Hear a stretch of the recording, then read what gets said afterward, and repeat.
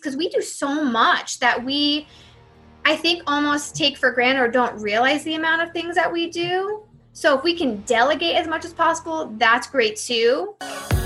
Hey ladies, you're listening to the Mom Talks with Krista podcast, where I interview some of the most amazing women, from those sharing knowledge related to labor, breastfeeding, and postpartum issues, to everyday moms sharing stories of struggle, triumph, and the unexpected.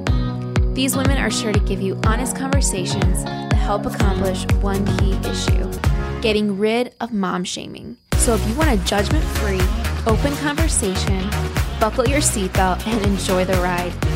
This is Mom Talks with Krista. All right, everyone, I have Quoida here today, and I'm so excited because we're going to talk all about the fourth trimester, and I know it's a really important topic that a lot of times goes overlooked. So just to get started, if you could just tell us a little bit about you, and we'll kind of go from there. All right, thank you, Krista.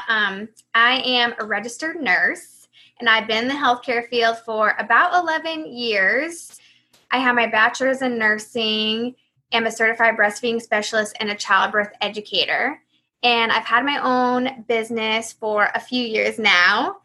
And years ago, I lived and worked overseas, and I saw how the healthcare system there was a lot different compared to, where we're at here in the States. And I recognized the needs and differences. And when I was working there, I just really started to have this passion for that and wanting that to be here.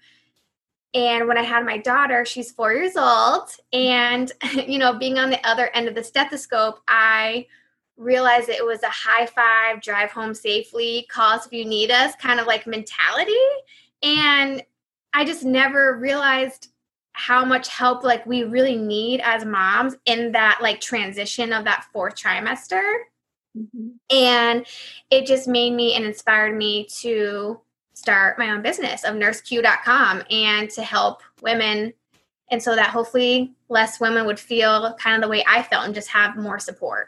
That's awesome. And that's something that I actually hear a lot about, the kind of I shouldn't say lack of support, but there's kind of okay, you had your baby, high five, I go safely. Yeah. Yeah, exactly. So for those that aren't familiar with the term, what is the fourth trimester, and how can moms prepare for it? So the fourth trimester, it's really interesting because a lot of people haven't really heard that term, or it is starting to become more known now. But even when I was working, there was a healthcare provider. He was like, the fourth trimester, he knew I had my business, and he was like, what? But, it is that 12-week period right after having a baby. And it's a time where a lot of physical and emotional changes are happening. Your baby is adjusting to the world and being outside of the womb. And you're also adjusting and as a new mom in the life that you now have, a new chapter of life. And preparing to have your baby, you want to discuss your wishes and your wants with your partner before, or your support person.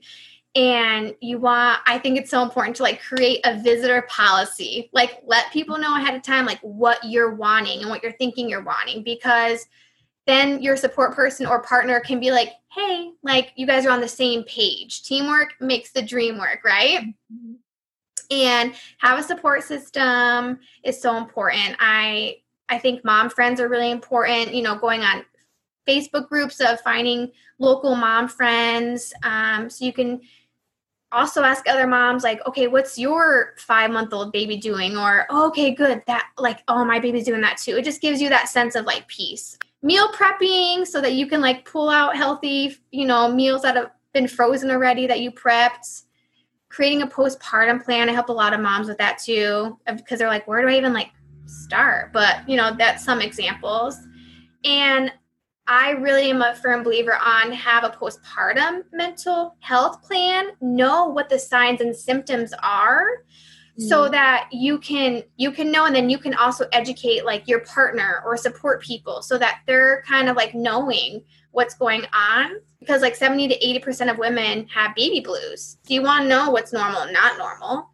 And I think just setting realistic expectations, knowing that you can't do it all, and that's okay. There's strength in that, like knowing that you can't do it all and just having realistic goals. This podcast is sponsored by Mommy Knows Best. Mommy Knows Best empowers all moms with the tools and resources necessary to give your newborn the best start in life. With an assortment of lactation supplements that contain all natural herbal remedies traditionally and effectively used for generations to treat low milk supply. Whether you're a new mom or a pro, Mommy Knows Best gives you plenty of options, all of which are created with the health and safety of both baby and mom in mind. You said a postpartum plan because, we hear all about birth plans and having, this whole plan for how you want your birth to go, but you don't really hear about a postpartum plan. So that's really cool that you help moms do that. So what does that kind of entail? Just even like little things that sometimes you don't even know what to fully expect or what you should need when you are about to become a mom. So like some things you do because you're Googling a bunch of things, you're taking classes and you're learning as much information as you can, but sometimes it's nice to just have like an organized like checklist almost of being like, okay, if I'm going to breastfeed, maybe I should make a breastfeeding basket to set by my bed. I should have snacks and water bottles. I should, make sure I'm calling daycares before while I'm pregnant, because sometimes there's a big wait list for that. It's kind of tailoring it to what you want to do. Obviously, if you're a stay-at-home mom, you won't need that portion, but you still might want childcare for part-time or finding a nanny, or a helper or a cleaning lady. Like there's just a ton of different things because we do so much that I think almost take for granted or don't realize the amount of things that we do. So if we can delegate as much as possible, that's great too. Just during that time when you're healing, your body's healing. So it's just little things like that. I'm a planner myself, so I love hearing about plans because I think if we plan more, then I think it's kind of just being more proactive too. And it's just kind of being like ahead of the page, I guess, a little bit. Definitely. So what are some of the biggest challenges that moms tend to face during the fourth trimester? That's a great question. I think some challenges that they have is, just adjusting to everything. You don't realize the shock that your body has and the emotions, the emotional just changes that happen. Your hormones are dropping dramatically after having a baby. And like I said, that 70 to 80% of women have baby blues. So your hormones are dropping from that estrogen and progesterone.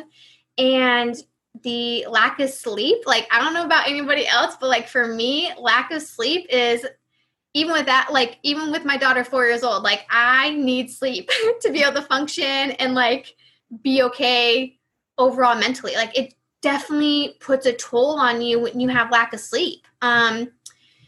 Just needs and handling the physical changes of your body. Some people say, oh, you're fine. Maybe a grandma's oh, you're fine.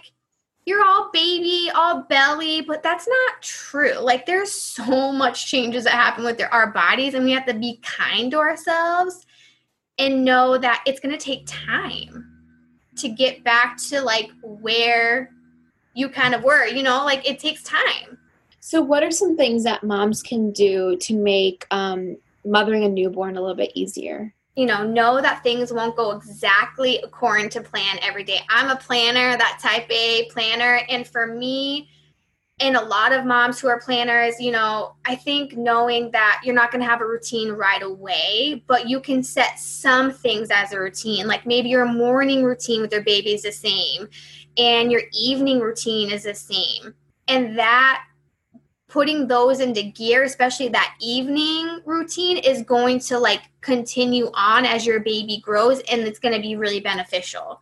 Also, baby wearing. I tell moms it's life-saving. Your hands are free. You're able to snuggle your baby. You always want them to be in that kissable reach. You don't want them to be too low. You want them to be kissable on their heads. And, it makes you feel, okay, I'm snuggling my baby. They're relaxed. They're having fun. And I'm able to wipe down the counter. I'm able to get myself a cup of water and still snuggle you. Or we're going to go for a walk. That's a huge thing.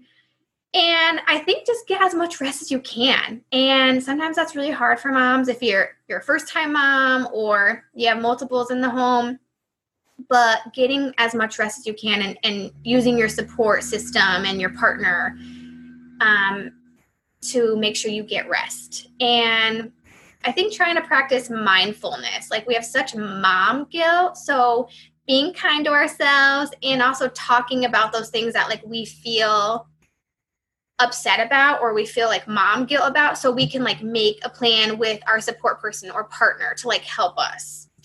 And one big thing is definitely getting breastfeeding help early on. Like I've noticed a lot of clients I've helped that they have been struggling for a while and then they reach out for help because they were trying really hard to figure it out. But if they would have just called or reached for help sooner, it might have been a lot easier for them.